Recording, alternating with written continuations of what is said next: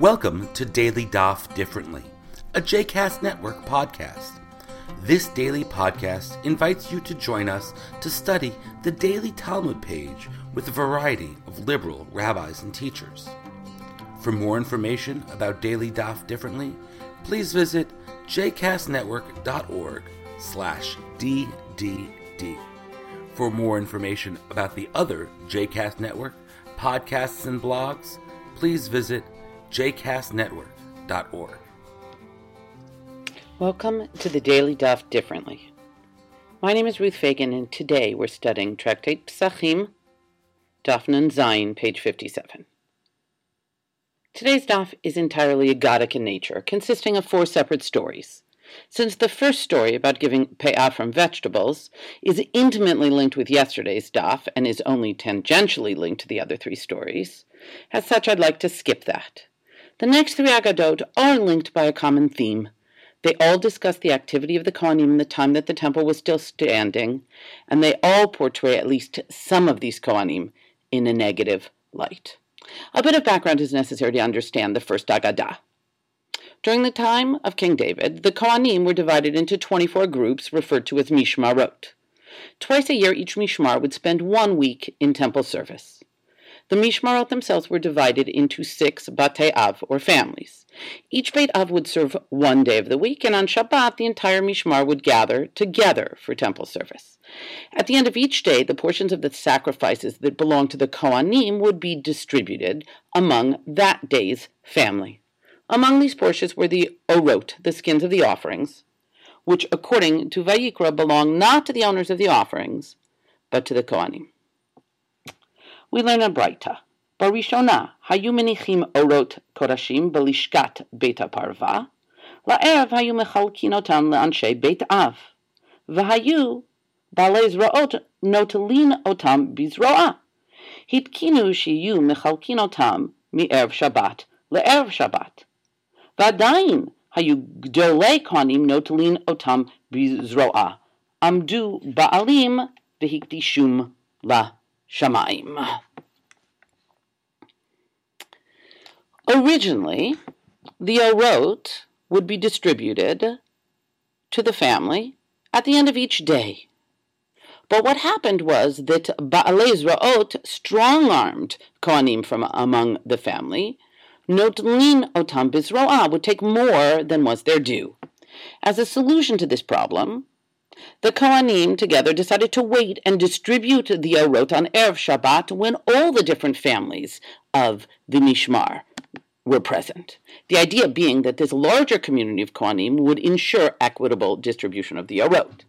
However, even so, the Gdolei Kohanim, the greatest of the Kohanim, still would take more than their fair share. So ultimately, it was decided that the orot themselves should be rededicated back to the temple, so that the temple treasury could use the money for the beautification of the temple itself.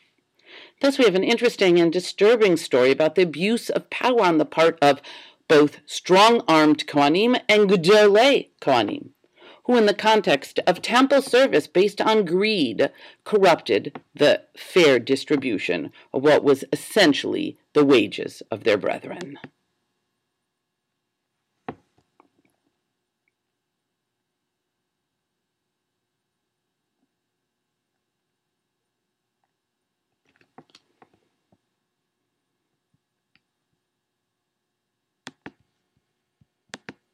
The last Aggadah on our page also deals with the behavior of Kohanim Gdolim, but this time with a twist. While reproof for the corrupt behavior of the Kohanim in the first Aggadah was placed in the hands of their fellow Kohanim, who decided that a change in the manner of distributing the orot was necessary, and in the second Aggadah, it is the Tana, Abba Shaul ben Bodnis, who chastises the corrupt Kohanim. And this third Aggadah introduces a new commentator on the behavior of the Kohanim, the temple herself. Tanu Rabbanan, Arba Tzfachot Tzavcha Azara.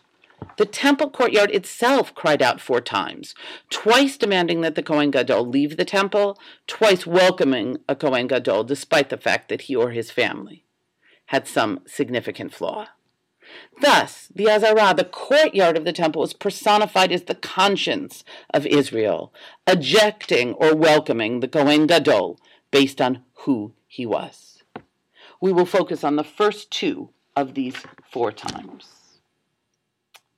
Rishona, Tzu'u mikan b'nei Eli, shetim'u heichal Hashem. Depart from here, sons of Eli, who contaminated God's sanctuary. This is a reference to the sons of Eli who were in charge of the Ohel Moed in the time of the prophet Shmuel, prior to the building of the temple. According to Shmuel Aleph Perek Bet, Eli's sons extorted portions of the sacrifices from their owners before the sacrifices had been offered on the altar. Their corrupt behavior contaminated the temple, and Shmuel Aleph goes on to say that due to their behavior, the Kehuna Gedolah was taken away from Eli's descendants.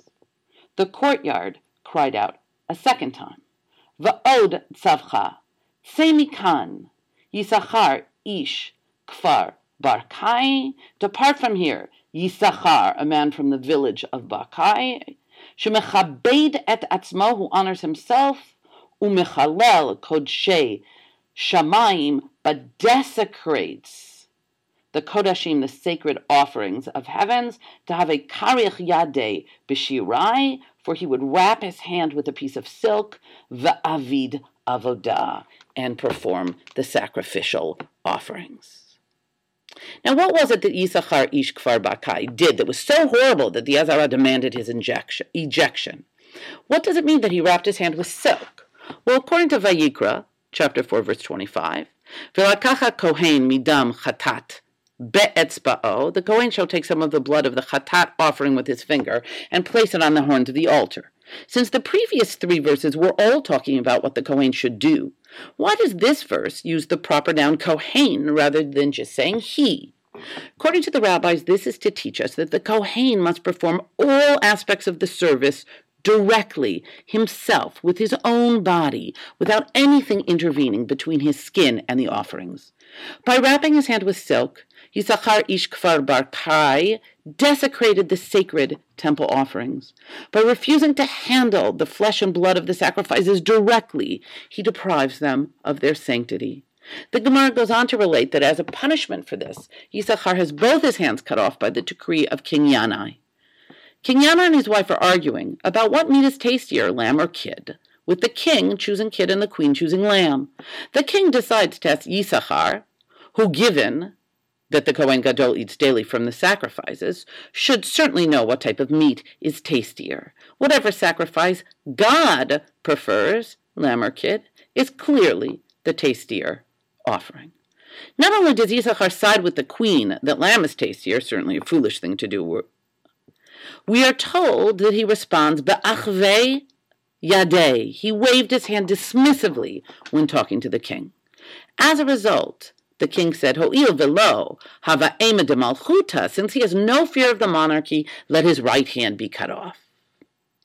Since the Kohen uses his right hand to offer the sacrifices, Yisachar knows that if he loses his right hand, he will lose his position as Kohen Gadol. He therefore bribes the king's service to cut off his left hand instead, but to no avail.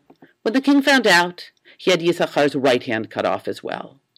Our daf concludes with Rav Ashi and Rabbi Shimon, who note that Yisachar did not know Mishnah or even Torah well, as it is clear from both the Mishnah and from the Torah itself that lambs and goats are entirely equivalent in God's eyes. Here again we see yet another deeper, more disturbing level of corruption among the high priests. The corruption here is such that it actually affects the sacrificial workings of the temple. Eli's sons ate from the sacrifices before they had been appropriately consecrated to God. And Yisachar put his own personal honor and aesthetics above God's desire for the Kohen Gadol to fully and directly immerse his physical as well as spiritual self in the temple service. This desecration of the intimate workings of the temple calls forth an anguished cry of rejection from the temple herself. So now that our daf and indeed the 4th chapter of Pesachim have drawn to a close, what are we to make of these disturbing stories, which taken together suggest that the entire functioning of the temple was irrevocably corrupt? Certainly it's possible to see these stories written by rabbis many years after the destruction of the temple, as part of a polemic necessary to convince the Jewish people that in some ways they might be better off without the temple. But I think that there's a deeper message embedded in the indictment of the Kohanim.